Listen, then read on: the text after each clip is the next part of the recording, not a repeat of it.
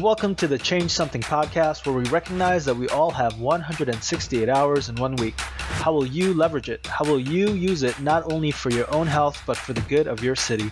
On this podcast, we will speak with psychologists, chiropractors, teachers, truckers, policemen, doctors, writers, and all sorts of professionals every month for 15 minutes or less to provide tools and techniques to not only better your life, but to help you participate in the flourishing of your city. My name is John Ju, and I am glad that you are joining us.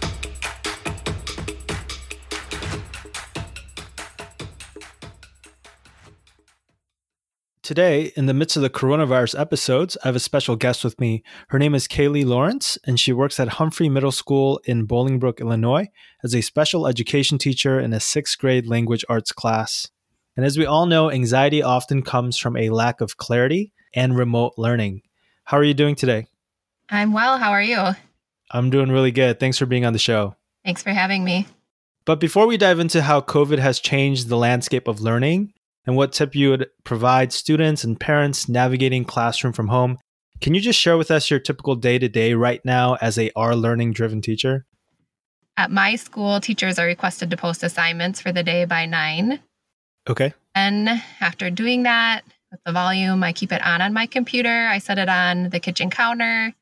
I attempt to do school at home with my own kids while responding to questions, answering emails, providing feedback, managing my caseload, making phone calls. I also have some Zoom meetings throughout the week. Yeah. Are those Zoom meetings with other teachers? Yeah, so far I haven't done any with students. I do have some coworkers who have. My own kids have had Zoom meetings with their teachers, but that's more just to see the teachers, see their classmates. But I'm not currently doing that with students, just with staff. So what's been the biggest adjustment in light of COVID and transitioning to R-learning? There have been so many adjustments that it's hard to name just one. 2 that come to mind pretty quick are how I connect with and engage with students. Yeah. And I've also realized that especially during this time, I need to give myself some grace. Yeah. This is my 7th year teaching, and although it isn't always easy even before, I had a lot more confidence working from a school building than I do now working from home. No, that's a really big adjustment. Last week, I was talking with a teacher friend of mine, and he was sharing that he feels like he's on all the time. Yeah, it's really difficult. I want to be available for students and answer their questions with feedback, just like I would in the classroom. But when I can't see what they're doing or they have the freedom to do the work whenever they want, it has really been a big challenge. If that laptop is on top of your dining room table and it's just dinging all the time, I can just imagine the temptation to continue to check it throughout the entire day. Yeah, well, and I feel like I need to because I'm working. So it has been, attention has been divided, and it's something that I need to work on. So can you share with us why you chose to become a teacher? Like, what passion drove you towards education? So I have an older sister, and she has cerebral palsy. So from a young age, I was around people with disabilities in different aspects like Special Olympics. I really like helping people. I like the challenge of it and trying to problem solve. I really like working with other people too. I find that very motivating to be part of a team. I also like working just with a diverse population. So your personal narrative and your past with your sister really had a big influence. It definitely did. That's a really practical way to discover what you might be passionate about as you recap the life and journey that you have been on. Can you share with us a little bit about your population at Humphrey? So the demographic of Humphrey Middle School, we have a very large Hispanic population. Sure. We also have a large African American population. A lot of the students are also low income, which just means that there's even more struggles for them. Yeah. Our school district has a really great job of providing those families that would normally be eating at school with free lunches and breakfast. So that's been really encouraging. Yeah, absolutely. And I want to talk to you a little bit about the whole influence of low income population with R-learning and the challenges that are equated with that. But I imagine that being a special ed teacher includes additional adjustments right now that you're needing to make to meet the needs of your specific students. Yeah, this has been really difficult. a concerning number of my special education students are not engaging in the schoolwork at this time. Sure. At school, I could repeat directions, I could prompt students, give them if-then options, teach in small groups, and things. But trying to figure out how to do all that remotely has been hard, especially from my end when it looks like some haven't even logged onto the computer at all. Yeah, I was reading a NPR article just this week, and it was saying that over 40% of teenagers haven't attended a single online or virtual class. And that includes over 47% of public school students. I mean, it's amazing to think about. Before the pandemic, there's an estimated about 12 million students who don't have access to internet. And that has to play a part in adding to another barrier in this our learning. Yeah, I will say that my school district, Valley View, has done a lot to help students with, in That's different great. situations. So home books to students who they extended it down to lower grades. They are trying to provide students with internet that don't have it through hotspots, or giving them with different avenues to get it. So I do know too that a number of districts are providing paper packets if parents prefer that, or if that just works easier. They've been really, really trying. That's great. However, students can do that.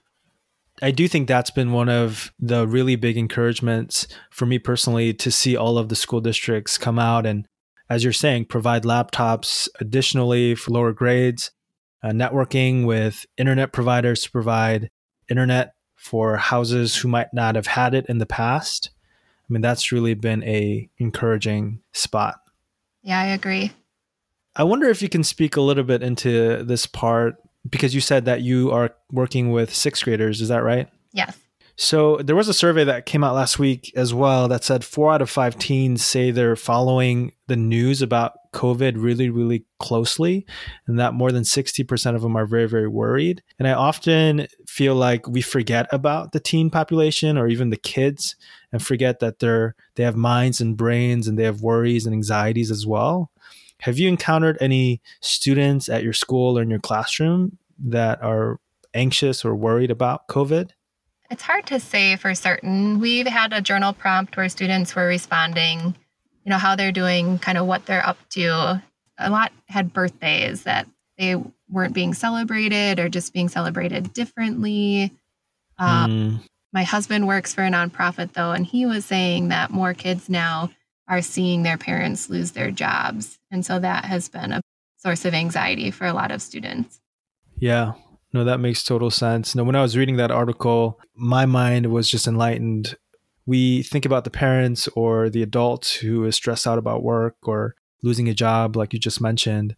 And we forget how it trickles down to the kids, and how the kids have to bear and carry that burden as well as they adjust to our learning and distant learning as well. Yeah. Well, the coronavirus has turned many parents and guardians to acting teachers. And a quick look on social media shows a new appreciation for you guys and the tools it takes to facilitate a classroom of not only if you have 3 kids, but 23, which is the average classroom size in America. What is the best tip that you would offer our students and their guardians who have taken on the new role as classroom manager? My best piece of advice would be to stay connected with teachers. And even before remote learning started, I felt that students were most successful when parents and teachers work together as a team. Teachers are here to help, we want to help, and we miss our students. Yeah. No, that connection piece is so helpful, because I think often these guardians or parents might be feeling very isolated or thrown into this new realm, and they really don't know what to do or how to navigate it. But it's great to hear you as a teacher saying, hey, we're here. We want to help. Right. We feel just so disconnected from students. We're trying to engage, but every time I get an email from a parent or a message from a student, I get so excited. Yeah. Well, that's awesome that you're getting excited. I can hear it in your voice. Yeah.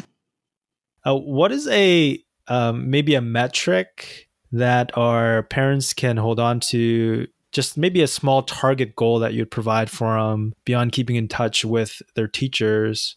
Like, hey, if you're doing this, you're on the right track.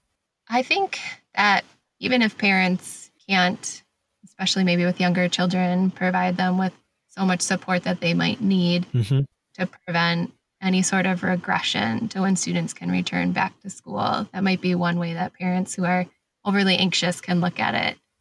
So with reading, as long as you just continue to read, Sure. that's a huge benefit, even if you're finding it a struggle to complete all of the assignments. I think that's actually a very helpful framework and a very practical tip that you just provided for guardians to say, hey, just help your child not regress.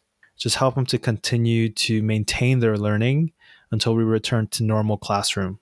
Correct. The other thing I think of too, when I was in high school, I missed like a month of school when my teachers went on strike. Yeah, sure. And during that time, I wasn't really no one was giving me homework to do. My parents hadn't set up much of a schedule other than chores for me to do. Yeah. I turned out all right. So. It seems like you turned out okay, supporting and providing education opportunities for kids. So maybe the other tip we want to share is to simply say, let's everybody just exhale, take a moment to breathe. And I think the language you used was just give grace to yourself as well. Yes, definitely. That's great. Well, Kaylee, thank you so much for your time on this podcast, and also being a teacher who's intentionally, proactively pursuing parents and kids so that they can continue to learn and be successful outside of the classroom right now inside their home. Yeah, thanks for having me. Who is a resource you may have overlooked that is waiting in your corner to support you? Do you have a special skill or a business that you can leverage for the good of your city? Do you have a tween in your life that needs to be encouraged? What might change if you took the next 5 minutes to send a text or a call to someone who needs to be reminded to breathe because they are doing a good job? Let's be the good, because your actions just might change something.